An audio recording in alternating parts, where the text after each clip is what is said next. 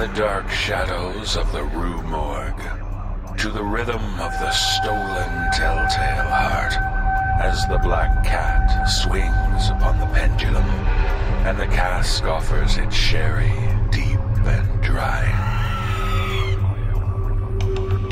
As you knock at our chamber door, we open and usher you in.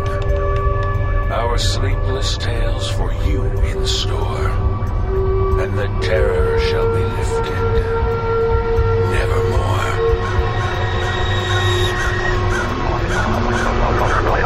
Brace yourself for the No Sleep Podcast.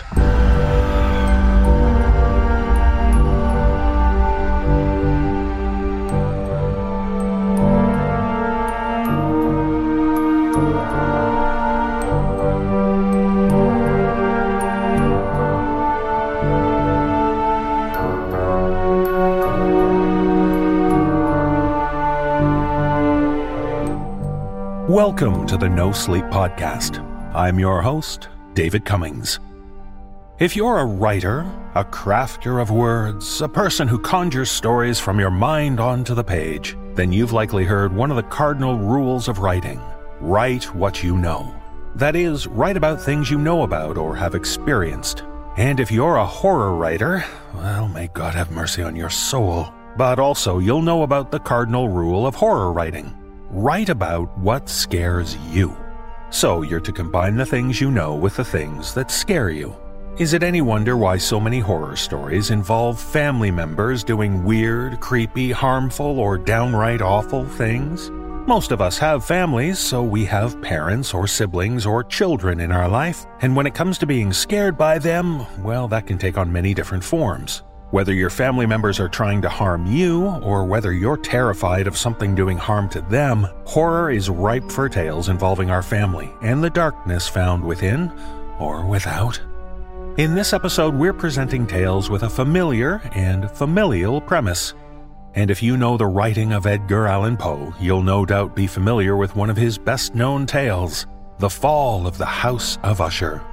And as an aside, I hope you're like me and anxiously awaiting the Netflix series of the same name, created by our friend Mike Flanagan, and starring honorary no-sleepers Kate Siegel and Samantha Sloyan, among many other stars.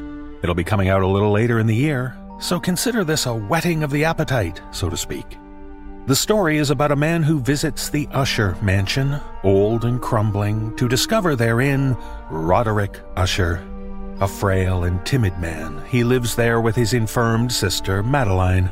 We learn that Roderick fears the demise of himself, his family line, and the Usher estate itself upon his passing.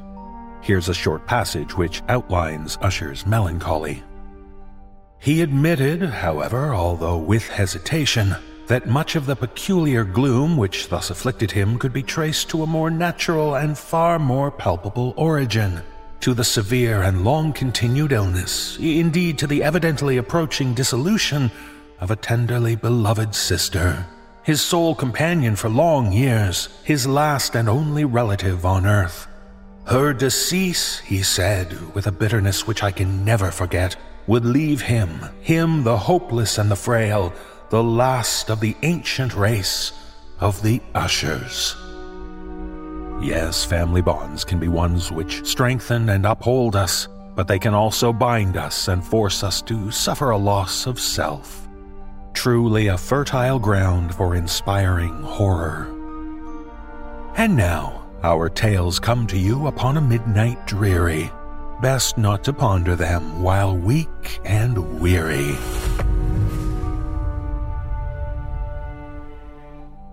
In our first tale, we meet two sisters. The younger sister used to tease her older sister because she was afraid of something quite uncommon: the wind. And in this tale, shared with us by author Winona L., in order to understand this strange phobia, the younger sister decides to ask what caused this paralyzing fear. Performing this tale are Tanya Milosevic and Kristen DiMercurio. So understand that most phobias are not trivial or the source of teasing, even if the fear is caused by sweet winds.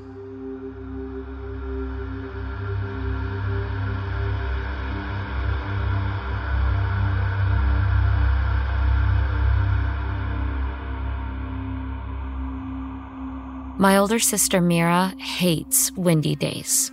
Not just windy days, really. She hates any kind of rapid change in weather. It happens at every outdoor event we've ever attended together. As soon as a light breeze picks up, she's out of there, and she'll drag any person in the vicinity with her to escape from whatever threat she sees or senses in the air. She's a grown woman that's married with 2 kids, but the second she notices a pile of leaves getting picked up and twirled around in the air, she acts like it's a portal to hell about to open up. I used to make fun of her for it. Just some light teasing and jokes about how she can see things the rest of us can't. But last week, my brother Tommy pulled me aside at the family cookout and asked me to take it easy on Mira. She's been through some traumatic stuff, he said. I'd smirked when he said that, sure that he was just playing one of his usual tricks on me. But the serious look on his face drained any lightness from the conversation. Naturally, I was curious. Despite Tommy's urging that I leave the subject alone, I went to ask Mira about it. Mira's always been protective of me. She's protective of everyone, to be honest. It's just the way she is. She was 15 years old when I was born, so I often find myself thinking of her as more of a mother figure than a sister. Our parents were away a lot during my childhood. They had migrated back to their own parents' home country while they left us with our grandmother, hoping that we'd have a much easier upbringing. I still don't know if they made the right call. When I asked Mira what Tommy had meant about her wind-related trauma, I wasn't sure what I expected her to say. Perhaps something about a tornado or a hurricane or some other bizarre weather event that had managed to turn her into the uptight summer breeze hater that she is now. The story she told me was, well, it might be best if I let her tell it in her own words. I recorded our conversation with her permission, of course. Here's how it went.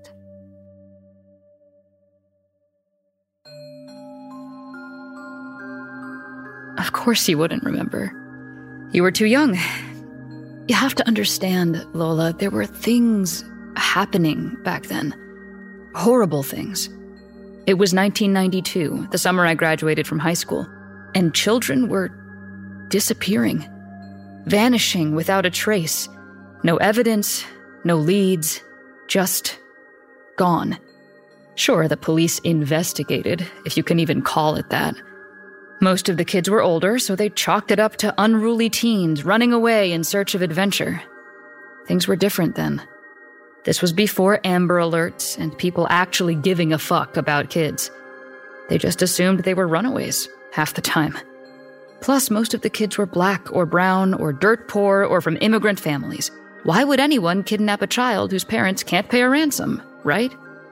I remember that day so vividly. Every second of it. It was hot, burning hot, easily 110 degrees. Granny bought her house in an up-and-coming neighborhood in the late 60s, a down payment from the insurance payout after Grandpa's fatal accident at the sugar refinery. She had a pool. I don't know if you remember it. Her house was on a small hill that dipped down, green and steep. From the yard, you could see the sugarcane plantation.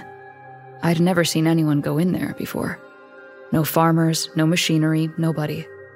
The sugar canes were just there, like there had never been a time when they hadn't existed. And beyond them, on the other side, was a vast forest, a thick grove of beech and sycamore. It was hot. So hot. We were outside, and I was supposed to be watching you and Tommy while Granny took her afternoon nap. She was an ornery old lady, always cranky if she didn't get her rest. You were playing down by the grass. You had this new plastic bubble blower that I'd got you for your 3rd birthday. You loved that toy. You'd entertain yourself for hours with it, running around and giggling as you chased after your bubbles. I wanted to go inside. The sun was baking us alive, and I just wanted to sit in front of the metal fan in the living room and let it blow air through my hair like I was in a drop-top Cadillac, speeding down the highway with my girlfriends. But you wanted to play, and I wasn't about to risk you throwing a tantrum about your playtime being cut short. That would wake Granny up. So I settled down on the wicker lawn chairs with a magazine, until Tommy decided to splash me. I dropped my magazine, scowling at the shit-eating grin on that boy's face. We were always pranking each other like that. Tom was a lonely kid, and I guess I was one too. I had friends. Hell, I was what you would consider popular in high school, but I still felt like nobody knew me or got me or really understood me the way Tommy did. So I stood up and splashed him back. We play-fought like that until I was so drenched I just dove into the pool fully clothed. I loved being down in the water. I'd swim down and press my palms against the cool blue tiles, letting my hair fan around me like the snakes of Medusa. It was calm down there. All the sounds are muted and you get to just hide yourself away for a little while. That sounds really nice. I don't remember that pool. That doesn't surprise me. Granny had it filled in and covered with concrete that fall. Why? I don't know. Should I continue my story? Right. Yes. I'm sorry. What happened next? We swam for a short while, half-heartedly splashing each other. It can't have been more than 5 minutes, 10 minutes, tops. We were supposed to be watching you. I don't know. I thought if anything happened, like you fell or hurt yourself, you'd cry out and we'd hear you, but... I got out of the pool and lay down on one of the lounge chairs. I could feel the sun baking my clothes dry already. I planned to nap out there until we could go back inside, but pretty much the moment I closed my eyes, I jerked back up. I realized it was silent. Tommy noticed it a split second after I did. "Where's Lola?" I asked him. He stared back at me, eyes wide. I half ran and half leaped to where you had been. Your bubble blower was lying, discarded on the grass. All I could feel was panic. Panic and fear. Tommy was whimpering, muttering about how you had just been there, you couldn't have just vanished. That was when the breeze began to pick up. I swayed a little as it blew, scanning the empty yard. The wind was blowing in a single direction, turning my body towards the slope of the hill. Fear. I swear something whispered fear into my ears.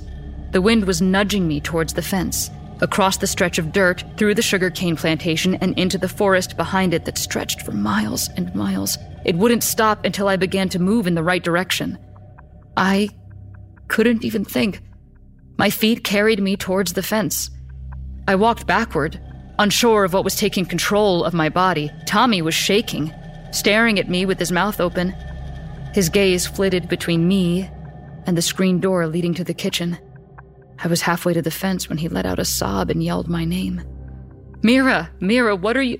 We have to get Granny, he said. I ran back to him, regaining control as soon as I heard the crack in his voice. He was squeaking like a toy rabbit, chest heaving and tears beginning to gather in his eyes. He turned and began to run towards the kitchen, but I was faster than him. I tackled him to the ground. He scooted back, terror in his eyes. He cursed at me. Are you fucking insane? He said. He'd never cursed in front of me before. I don't think he'd ever said that word out loud in his life, but it seemed as good a time as any to graduate to big kid words. He said we needed to call the police. You'd disappeared. Just a baby. We had to call the police. I touched a finger to my temple. I felt a migraine forming behind my eyes. This was all my fault. I was supposed to be watching you both, and I let myself get distracted. I took him into my arms, pushing him down to the grass as I held him, resting my chin on top of his head. I whispered empty, comforting words to him, inhaling the scent of pool water and soap and the coconut castor oil blend Granny had massaged into his scalp the night before. Beneath it was the classic scent of a 13-year-old boy and the stink of fear. Stay here, Tommy, I told him. Don't move. I'll bring Lola home. I'll be right back. I don't know why I was so sure that you had disappeared into the sugarcane. I just knew. I knew it from the secrets the wind whispered to me. It was blowing violently now, twirling clumps of dead grass and stray leaves in miniature tornadoes around us. Tommy stared blankly, blinking at me. Then he nodded. He let his body fall limply onto the grass, his gangly legs folding beneath him. I turned and ran before he could change his mind. Once I got to the bottom of the yard, I scaled the fence. I had done this a couple of times before. I used to sneak out of my bedroom window to drink cheap beer and smoke pot with some kids from town in the back of somebody's pickup truck. But it hadn't been a graceful operation under the cover of darkness, and the bright afternoon sun didn't lend me any assistance. I landed hard on my hands and knees, shaking the tension out of my limbs with a few rapid movements. There was no way a toddler could get out of that backyard. Not without help. But I refused to let that thought grow any further. You were just taking a poorly timed adventure, I told myself. The breeze steered me towards the crop line. There was a sign painted on a plank of wood. Trespassers will be prosecuted. I elected to ignore it. I slipped under the rope fencing and ducked into the thick foliage. The plants were tall, much taller than me. The biggest ones were probably nearing 15 or 20 feet. I tried my best to clear a path through the sugar canes, holding my arms out in front of me and calling out for you. Lola! Lola, baby, where are you? I'd cry, heart pounding as I paused to wait for a response, but I heard nothing.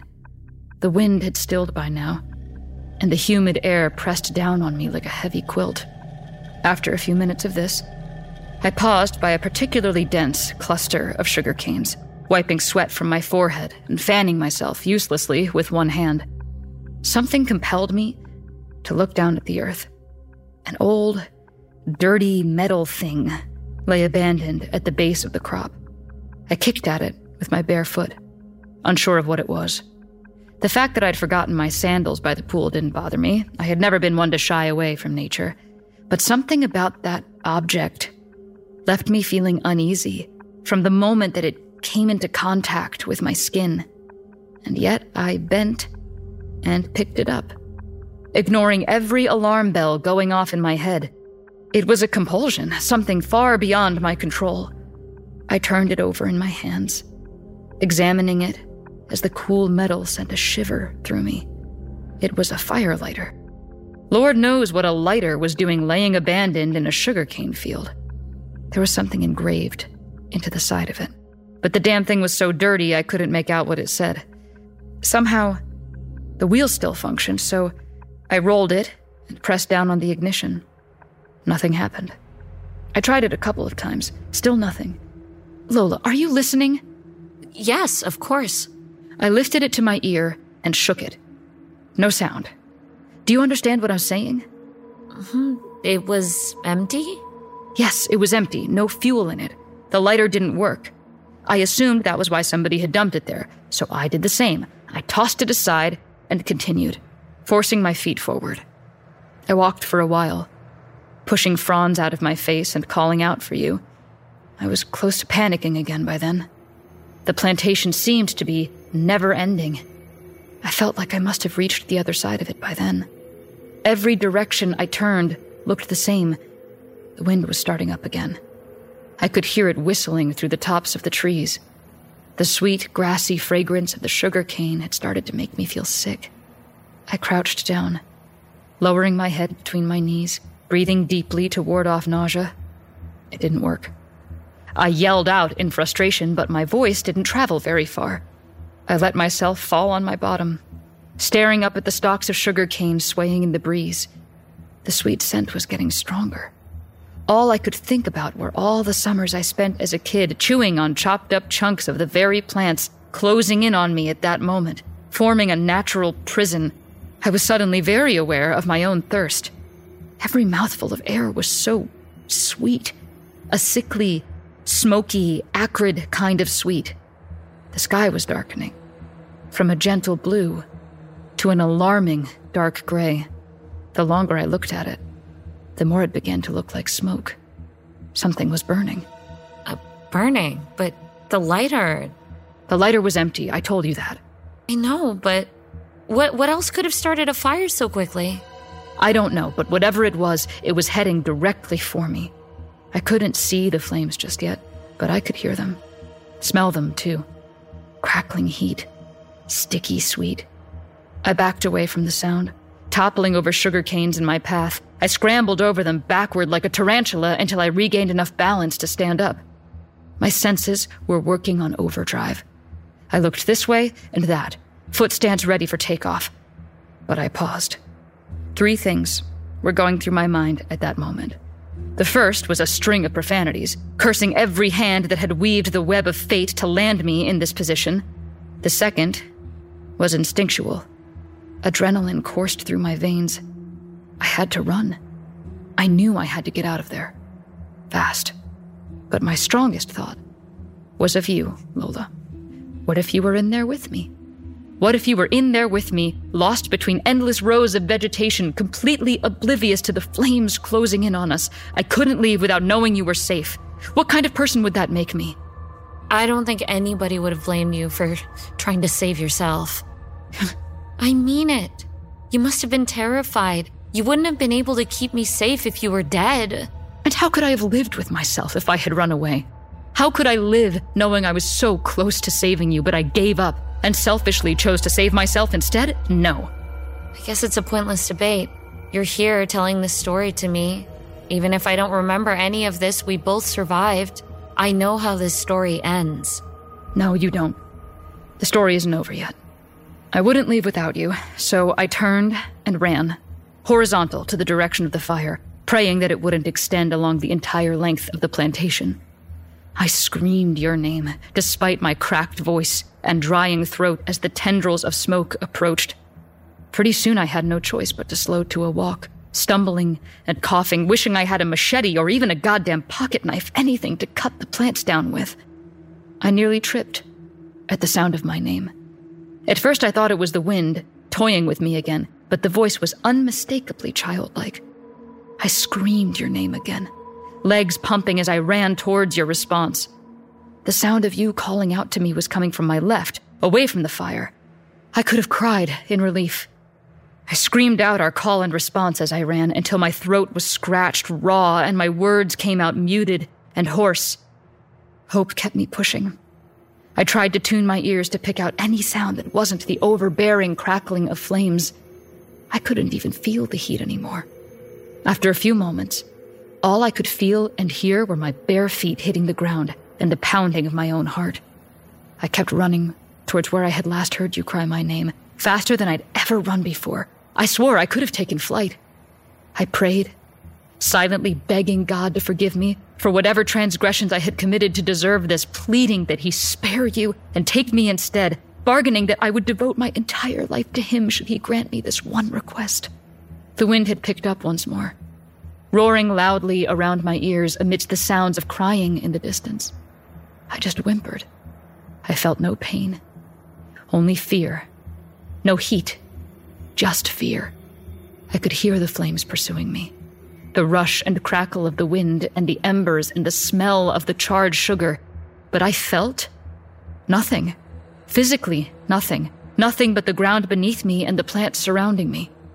I turned my head to take a peek, hoping to find a fair distance between myself and the fire, but as I did so, my eyes stared into pitch black. Nothing. Behind me was an empty nothing. No fire, no light, no forest. Nothing. I fell out of the plantation, landing on my back and gasping for air. I blinked stupidly. I stared up at the clear blue sky, breathing hard and shallow, trying to comprehend what I had just seen, or rather, not seen. It was quiet, apart from a light breeze. No smoke, no flames, no trace of evidence of what I had just experienced. It made no sense. I crawled backward, staring into the menacing gaps between the sugarcane, terrified of what could possibly be in there, or what could be controlling it. The dry grass crunched underneath my body, but I was shaking too much to stand up. I backed away from the plantation without looking away from it, until my hand touched something cold and wet. I thought it may have been mud or a puddle of water, until I moved to wipe my hands on my linen shorts and they left a dark red smear. The blood was beginning to coagulate. Reams of it coated the grass, and splatters of it decorated the circle of trees up ahead. At the base of the biggest tree was a figure, the size of a small child. It was being held up by something, I don't know what, but the moment I stood up and moved towards it, I felt ice running along my spine. It had your face, Lola.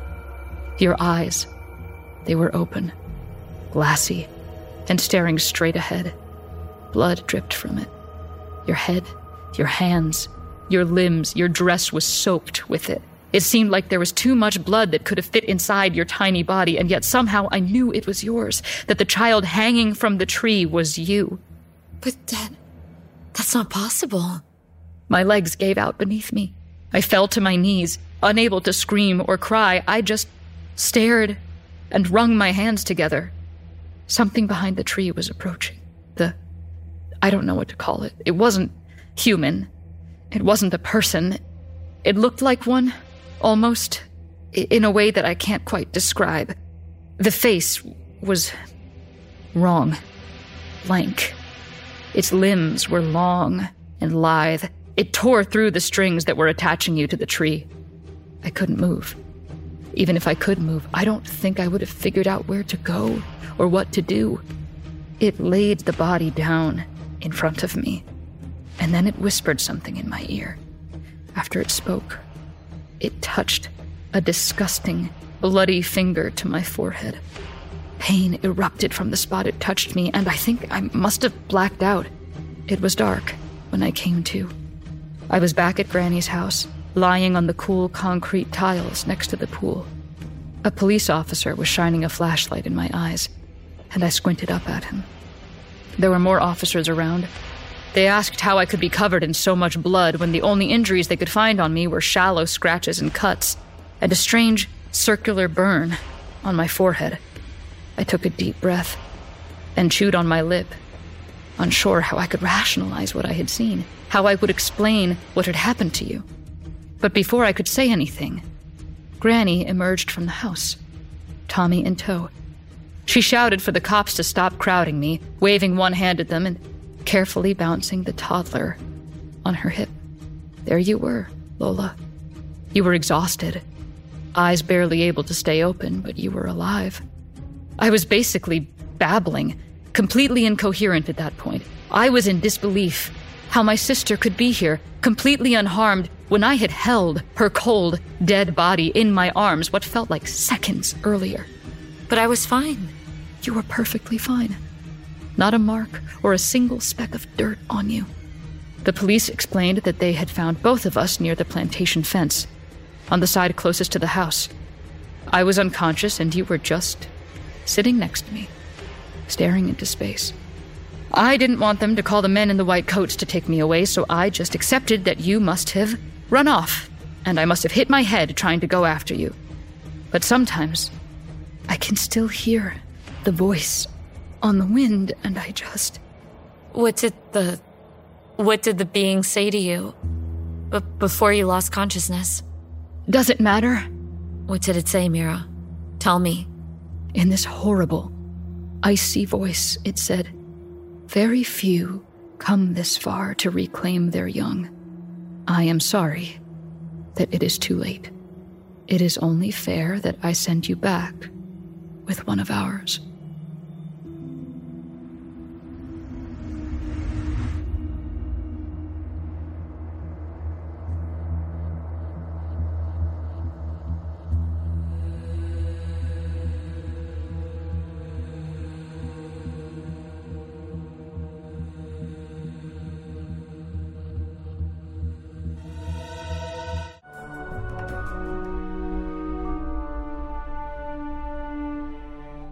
Children are a delight, aren't they?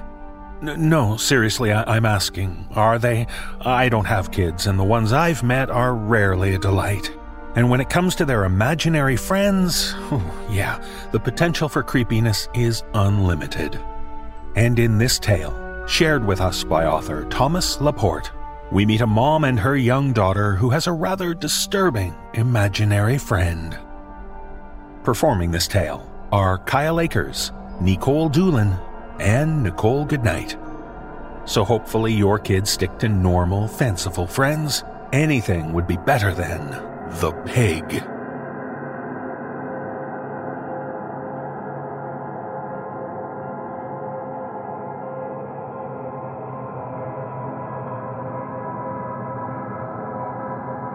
Good night, Amelia. Sleep well. Dream well. Morgana lifts the covers to her daughter's shoulders. Oink, oink, it's time to call the pig. Amelia yawns, turning on her side. Her bed creaks as she shifts. That's right, baby. Morgana leans over and kisses Amelia. You get to spend time with your imaginary pig. I missed my pig, Mommy. He hasn't shown up the last few nights. Well, if you wish hard enough, he'll come to you in your dreams. I'm sure of it. Tonight is the night for the pig. I hope so, Mommy. I miss Piggy. He's always so funny, and he gives the greatest hugs. Good night, Amelia. Sleep well. Morgana hits the light switch and closes the door. She heads down a spiral stairwell and enters her kitchen. And as she fixes herself a cup of tea, she pauses, thinking lightly of the pig. Why a pig? And what is Amelia's fixation with the pig? They're ugly, after all.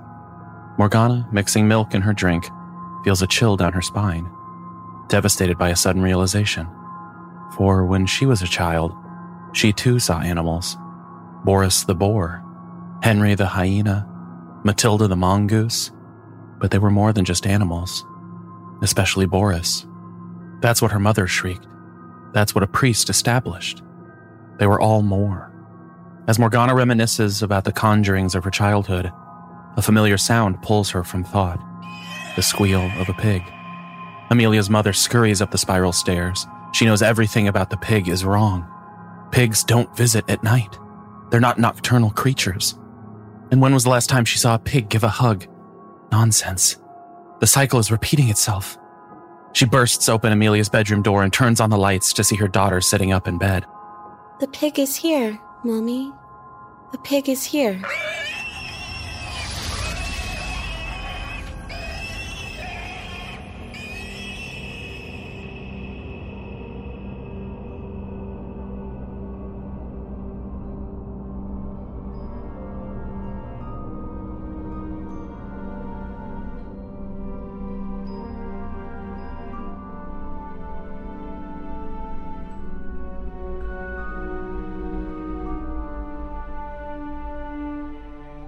When it comes to combining horror with family relationships, it should go without saying that the most disturbing premise is that of the abuse that exists within families.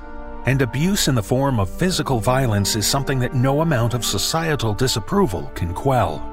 And in this tale, shared with us by author Caleb Clark, a woman describes her father's obsessions with a particular family treasure with a sinister history, and how it led to his undoing. Performing this dark tale are Lindsay Russo and Mike Delgadio.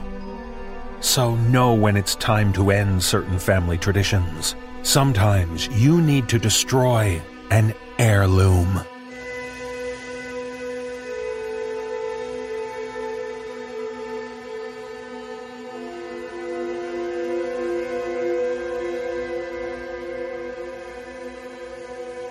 No one expected Father to murder my family. By all accounts, he was an honest man who loved his family, worked hard, and had a heart of gold. When they interviewed his colleagues, they said he always wore a smile that lit up the room. I answered those questions in the same way. Those were lies, of course, because when he came home, that smile never came with him. His face was always set in a scowl, his jaw always locked. My father was a very unhappy man. No, he was more than that. The things I saw him do, the things he would say to me, were wholly unnatural. My father, I think, was not really a man at all. Not at the end, at least. Not after what he'd seen and spoken to. Father was a hoarder. At least that's what my mother called him. He compelled himself to hold on to nearly everything he came to own. He packed his toolbox full with bent and misshapen tools, promising himself he would find a way to fix them. The garage brimmed with air conditioners, lawn mowers, and household appliances he wanted to repair. The attic was stacked with boxes filled with photographs and letters, some from past girlfriends, others from family members, and others so faded you couldn't tell who they were from. The family heirlooms were the worst, though. He didn't just hold on to them, he defended them. They weren't just possessions to him.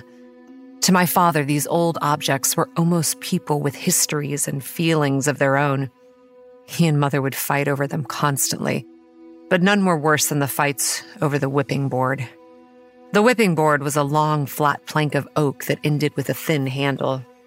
It had been part of my father's family for 3 generations and was the centerpiece of corporal punishment for them. My father recounted tales of his father using it on them constantly. In one instance, when he turned it on his wife, he would usually tell these stories with a smile, as if there was a punchline to them that never came. Whenever we didn't laugh or nod in agreement, his mood would sour and his face would drop. Well, he deserved it. The whipping board hung over our fireplace. Father never used it on us. Not until the end. He would threaten it, though, and he would remind us how lucky we were that he didn't use it. Mother hated it. For one, the whipping board was hideous, with the wood rotting and chipping away. Secondly, she didn't like what it represented. Mother felt corporal punishment damaged kids in a way that could never be fixed, and she didn't like this violent thing looming, quite literally, over her daughters' heads. One day, Mother tried to put it away. She didn't throw it away, mind you. She just simply put it in a box upstairs with all the other heirlooms. When Father came home and saw the board missing from the mantel, you would have thought someone had snuck in and murdered the whole family. He was belligerent, red in the face, and flipped between weeping hysteria and thrashing anger. Mother told him to calm down. It was just in a box upstairs, and there was nothing to worry about. He told her he wanted it right where he left it, that putting it in a box was wrong. That's my childhood you're putting away! You're trying to box up my whole life! After more heated yelling, Mother finally went and pulled the whipping board from the attic. When she showed it to Father, he jerked it from her hands and clutched it to his chest. She told him to put it wherever he wanted, and he told her he would keep it down. If she wasn't going to respect it or him, he would put it somewhere proper. He stormed out to the garage with it, and that was the last anyone, except for me, ever saw of it until the end. Father's strange behavior didn't just surround the whipping board.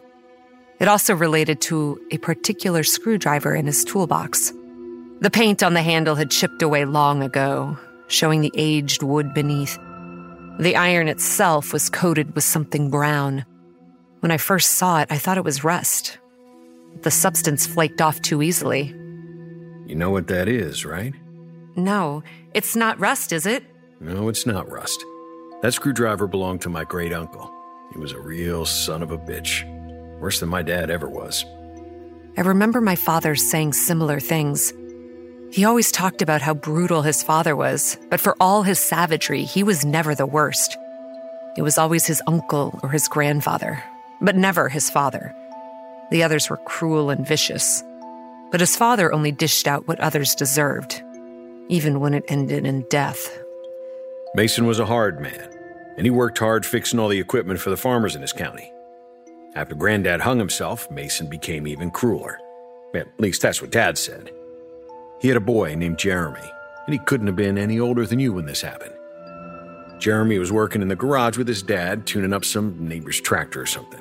Mason's there, and he's cussing up a storm, cursing this, and he's cursing that. So he tells Jeremy to get that screwdriver right there. So Jeremy runs over to the toolbox to grab it. And when he turned around, though, the boy tripped over his shoe and fell forward. He drops the screwdriver, slides across the ground, and it lands at Mason's feet. Well, Mason turns from the tractor, and he sees this screwdriver lying there on the ground. And his face twists into a snarl, and he scoops it up, and he storms over to his son, and he cracks it over his head. Right here. My father ran a finger over his right eyebrow. Busted it right up. Mason told Jeremy that if he's going to break his shit, then he's going to go buy his old man some new tools, and they're not going to be cheap. And he shoves that screwdriver in the boy's hand and tells him, hang on to it. Mason didn't care about Jeremy crying, and he didn't care about the blood running down the boy's face.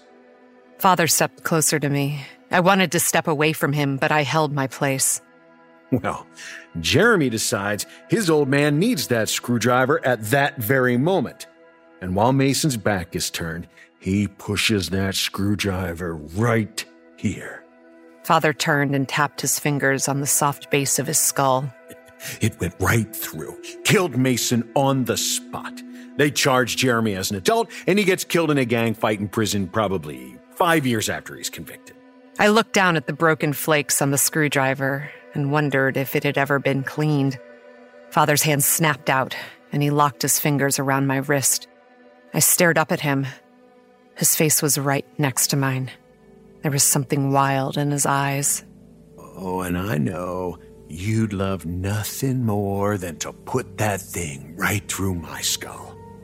But I never put a hand on you girls, not once. You're lucky. You never had to deal with Mason or my dad or, God forbid, my granddad. You all would never last with them, and they'd never give you a chance to do it. Father blinked, and that wild look drained from his eyes. He looked down at my trembling hands and saw his fingers clenching my wrist. He let go, but the skin was red and raw where he had been holding on. He stood there, staring at the marks for a long time before turning and mumbling something to himself. All of these things occurred when he was still normal. Things began to change, though, when the dreams began. At first, they were harmless things. They were things any normal teenage girl had nightmares about. Embarrassing happenstance in front of classmates, arguing with parents, things of that nature. Sometimes they would have a frightening supernatural element, like the sensation of some unknowing thing standing over your bed, watching as you slept. These weren't uncommon, though. Everyone had dreams like that. Mine were not dreams. I woke up to find what stood over me. The thing was short and stood towards the side of my bed, near to the door leading to the hallway. Its face was paper white and illuminated by some unearthly light. Thick black globs ran from its nose and the corners of its eyes. Its nose twisted to one side, and one side of its face was puffy and swollen. When I looked into its milky eyes, it smiled, and in its mouth were more globs of black blood oozing between large gaps where teeth were supposed to be. I wanted to scream and jerk away from this dead thing in front of me, but I couldn't move. Its hollow gaze had locked me in place. My throat swelled as I choked on the air, trying to rush from my lungs, and I could only sit there and behold this horrid thing. As my fear subsided to the rush of adrenaline, I saw that this undead creature was a little boy. He couldn't be more than 5 or 6. There was no malice in his eyes, though there was no life either. The dead boy waved a clammy hand in the air and hobbled to the door. He turned back to me, still lying in bed, before waving again and wobbling on his decaying legs out the door. I don't know if it was fear or curiosity that pushed me out of bed, but I did follow. I felt like I was floating, as if my mind were suspended in midair and drifting through the interior of my house. Yet I could feel the hardwood floors creak gently beneath my feet. I felt the smooth, varnished finish of the wood give way to the icy roughness of the concrete in the garage. The dead boy hobbled in front of me, leading me through a maze of boxes and gardening equipment. We came upon what looked like a shrine in the far corner of the garage. On the ground near the wall was the whipping board, with 2 lit candles sitting at either end of it. On the wall was a picture of my grandfather. His expression was hard and stoic, just as I remembered him. Lastly, on the floor in front of the whipping board was a box of old letters. The dead boy raised a fetid hand toward the box, grunted and nodded its head. The sound was wet and abhorrent. The candlelight did nothing to warm the boy's white and gray skin. In fact, the light did not seem to bounce off him at all. It didn't even cast a shadow. My attention fell from him to the letters before me. I pulled them out and scanned over them, trying to find some reason the boy had led me to them. Most of them were yellowed and too faded to read, but all were written in sharp and elegant handwriting. I discerned most of them were to my grandmother from the time my grandfather served in Korea. The letters must have been written by him. One letter on top of the pile drew my attention. This was the reason this dead child had awakened me in the middle of the night. The ink on the page was new, the paper itself still crisp and white. The writing, though, was that of my grandfather's, though he had been dead for 6 years. The words burned themselves on the inside of my skull, searing my mind forever with their intent. I can still recite it word for word to this day. It read, "They don't respect you, boy. Hell, I don't blame them. You're weak, and you let that bitch walk all over you day in and day out. Those girls will grow up twice as bad, and they will suck out every last bit of your manhood until you're nothing but bones. You have to put yourself on top. Make them understand who is in charge. Women are like horses, son. You have to break them. Otherwise, they will pull you to and fro until they knock you off entirely. Break them, boy. Break them hard. Start with that wife of yours. Do it soon." I turned to the dead boy whose gray and harmless eyes watched me as I read. "Why?" I asked him. "Why did you show me this?" The boy smiled again, and that black blood spilled through his gaping teeth.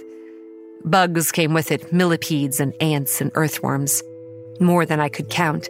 They spilled out of his lips and down his chin, staining his shirt and dribbling towards the ground, and... "What are you doing out here so late?" The boy and his bugs were gone the moment my father's voice penetrated the air. I whirled around and saw him standing there. He wore an orange-brown bathrobe, a hand-me-down from his father. His feet were sheathed in brown moccasin slippers, the same type his father wore before bed. I said, "What are you doing out here so late?" The words caught in my throat. The letter in my hands had jumbled my mind, and I couldn't wrap my head around that as well as talk to my father. I couldn't sleep. Yeah, me either. Father slid down and sat beside me, looking up at the picture of his father. I come out here to think sometimes, clear my head. I nodded but said nothing.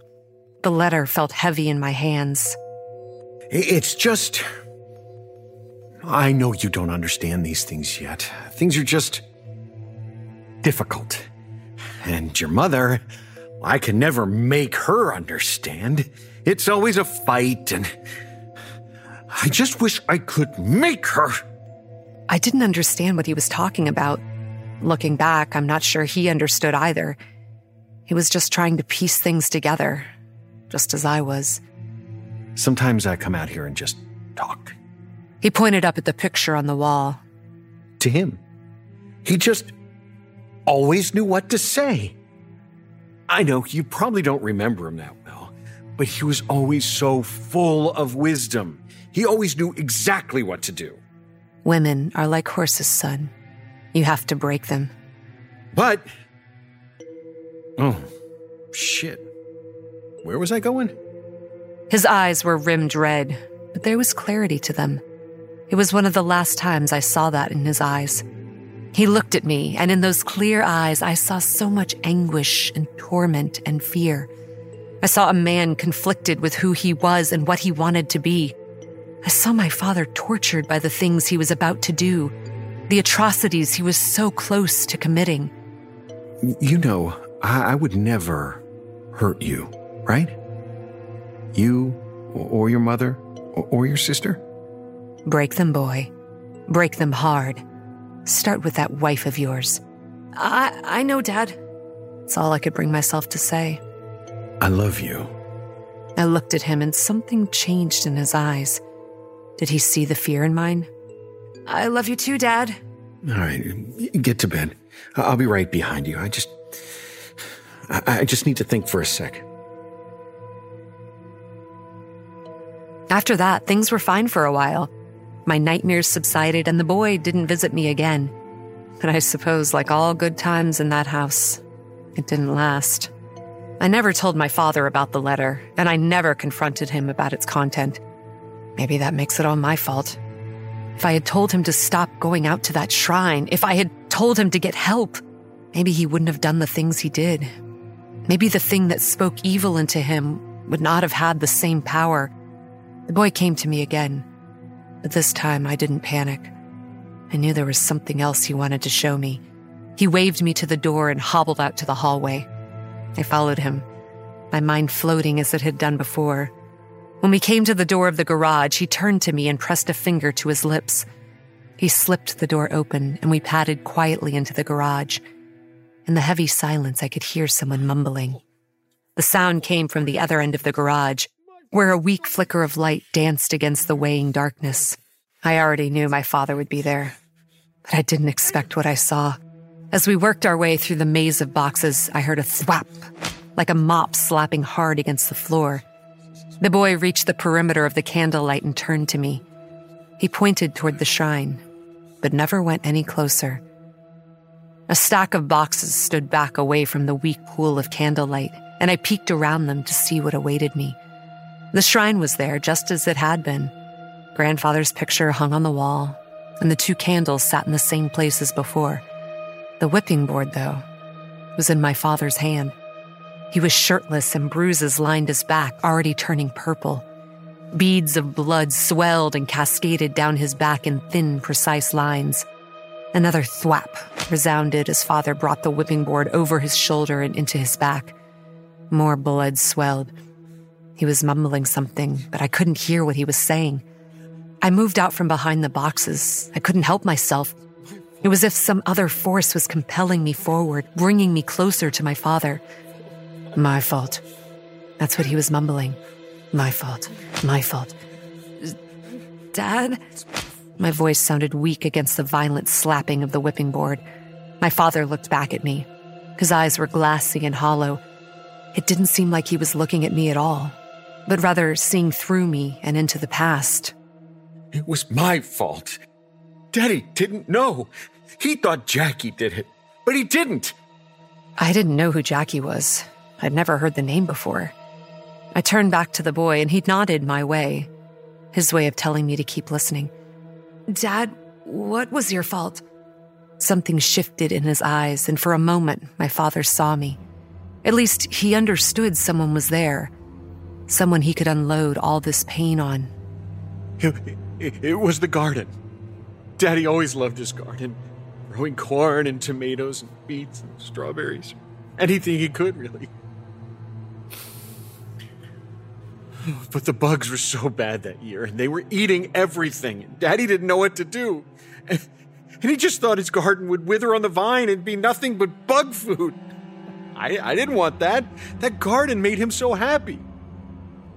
So I took all the money out of my piggy bank and I took it down to the store. You see, they had this new pesticide there. Kills pests fast. I remember it said that. I took it up to the garden when Daddy was at work and I put it all over the plants so the bugs would go away. Well, I must have left the can lying out by the garden. And when Daddy would come home, the garden was always the first place he would go. He must have saw the can that I used, and he brought it into the house to them. I ran to the door to tell him what I did. But something in his eyes stopped me. I could see that telltale anger in him. He asked me, "Who did this?" raising the can to my face as he did so. Oh, I was so scared. I didn't want him to be mad at me. So Jackie's name it slipped out before I even realized what I said. Daddy moved right past me and took the whipping board down from the wall. And Jackie was just playing with the cars in his room, laughing to himself like he always did. Well, Father comes into the room and he stood over him. "You trying to poison my garden?" Well, Jackie just looked up at him, and you could tell he didn't know what Daddy was talking about. But it didn't matter, though. Daddy hit him across the face and sent him sprawling to the ground. Jackie didn't even scream. I could see the blood running from his nose and his mouth. And then Daddy brought the whipping board down again, this time right across the back of his head. And Jackie went down, and he didn't get back up. I don't even think he knew what happened. Father stopped and looked into the small, flickering flame of the candles. And no one doubted Daddy when he said Jackie fell down the stairs. Even if they did know, they didn't say anything. Stuff like that happened all the time when we were kids. It was just the way of things. The far-seeing look snuck its way back into my father's eyes. It was my fault. I should have gotten it, and not Jackie. I'm the mistake. I'm the failure. Me! Father's hand snatched out and held tight to my wrist. I never told you this, because I didn't want you to know what Daddy was, what I am, any of it. I tried to pull away from him, but his grip was too tight. My fingers prickled and started to go cold from the cut-off circulation. I have to make it right. You know that. Daddy knew what's best. He had good reason to do it. And he's telling me I have good reason too. Dad, please. I was crying now. You're hurting me. He squeezed tighter. The worst part? The garden was fine. All the bugs died, and Daddy's plants were bigger and healthier than ever. I killed my brother for no reason. Grandpa killed him? Father squeezed my wrist so hard I thought it would snap. No! Daddy didn't do anything wrong. It was me. Me. And I have to make it right. Dad, stop! My cry shook him back to reality. He jerked his hand away from me and I stumbled back from him.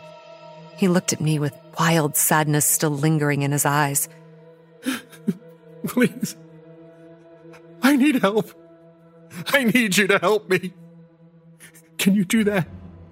I didn't say anything, but nodded weakly. His face dropped, and those pleading eyes were replaced with something harder. Something akin to my grandfather's gaze. Get to bed. It might be the last sleep you ever get. I fell in behind the stack of boxes again, but the dead boy put his hand up to stop me. What could he possibly want me to wait for? You know what needs to be done. An icy chill went up my spine and put all the hairs of my neck on end. I know. You have to take control. I couldn't place where exactly the voice came from. It seemed to be coming from the room itself. I know. Break them. When? Tomorrow, before they go to bed. I looked over at the boy and he was smiling. The blood and bugs were spilling out from his missing teeth and twisted nose. They wiggled through his eyes and squirmed down his face, and I felt myself stumbling away from him and away from this horrid place. My mind was racing. What should I do? Who should I tell? Who could I tell? No one would believe what I had seen, what I had heard.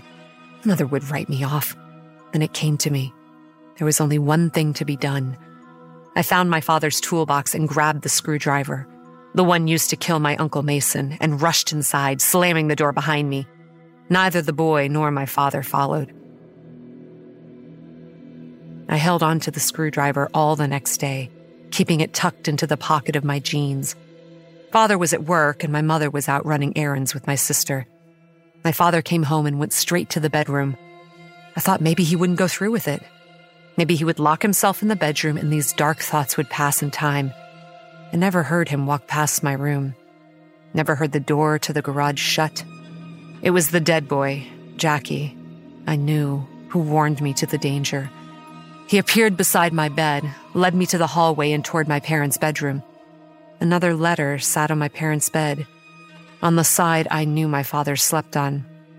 I didn't want to read what was on it. I knew what was already there, but I also knew something within me wouldn't let me leave without reading it. I picked up the letter, and in my father's jagged handwriting, it read, "Break them, break them, break them, break them, break them, break them, break them, break them, break them, break them, break them, break them, break them, break them." On and on again. I turned to look at the boy, but he was already gone. I went to the door and peered down the hall towards the living room. The couch faced away from me, but I could see my mother sitting there, the messy bun of her hair swaying above the faux leather. My father stepped in behind her, blocking my view. The whipping board was in his hand. He raised it up like a club and looked down at my mother. "You trying to poison my garden?" My mother said something in reply, but I didn't hear what it was. I wonder if she turned back to him, if she saw what was coming to end her. I never saw that, though. I only saw the whipping board come down, followed by a hard thunk. My mother didn't make another sound, but I heard my sister scream. I saw her run over to her, screaming to make sure Mother was okay. Father raised the whipping board over his head. I turned away, but I still heard that awful thunk. The house grew still after that, but in the stillness I heard my father sobbing. He called my name, practically blubbered it.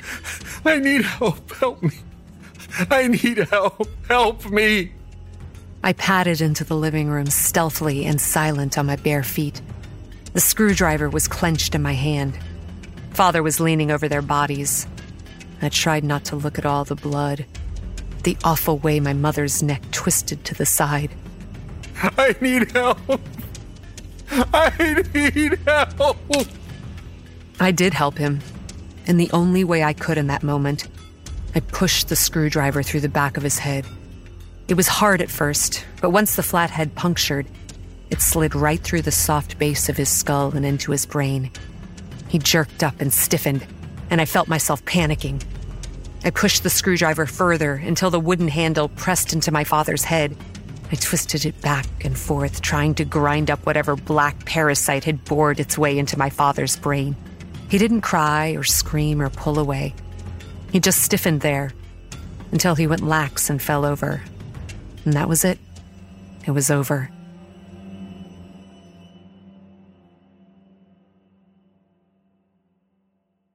I knew what my father was, and I knew what he planned to do. But I lied to the police anyway. I didn't want him to be made out as a monster, no more than he already would be. He wasn't. Not really. Something had damaged him a long, long time ago, and it grew inside him. It grew until finally it couldn't fit inside him anymore. The pain shed my father like an insect sheds its shell, moving on to infect something else. That something else was me. I still have that whipping board locked in a box somewhere far away, but not too far. It's an heirloom to all the pain that has carried through my family for generations. I know someday my father's voice will call on me to use it on someone else, and I know that will be the end for me. I have no children to use it upon, but I know it will be used in time. Eventually, the pain will be too big for me to carry, and I'll have to pass it on to someone else. That's what grandfather did to my father, and what my father did to me. I still have the screwdriver, too. Maybe if I bury it there myself, shove that screwdriver up into my brain, I can kill it once and for all. Maybe the growing and shedding will stop. Maybe the pain, all of it, will end at last. Wishful thinking, I know. These violent bugs are everywhere, growing in our friends and neighbors and loved ones, and they will continue to fester and spread, and there is no pesticide to take them away. They are always growing. Always.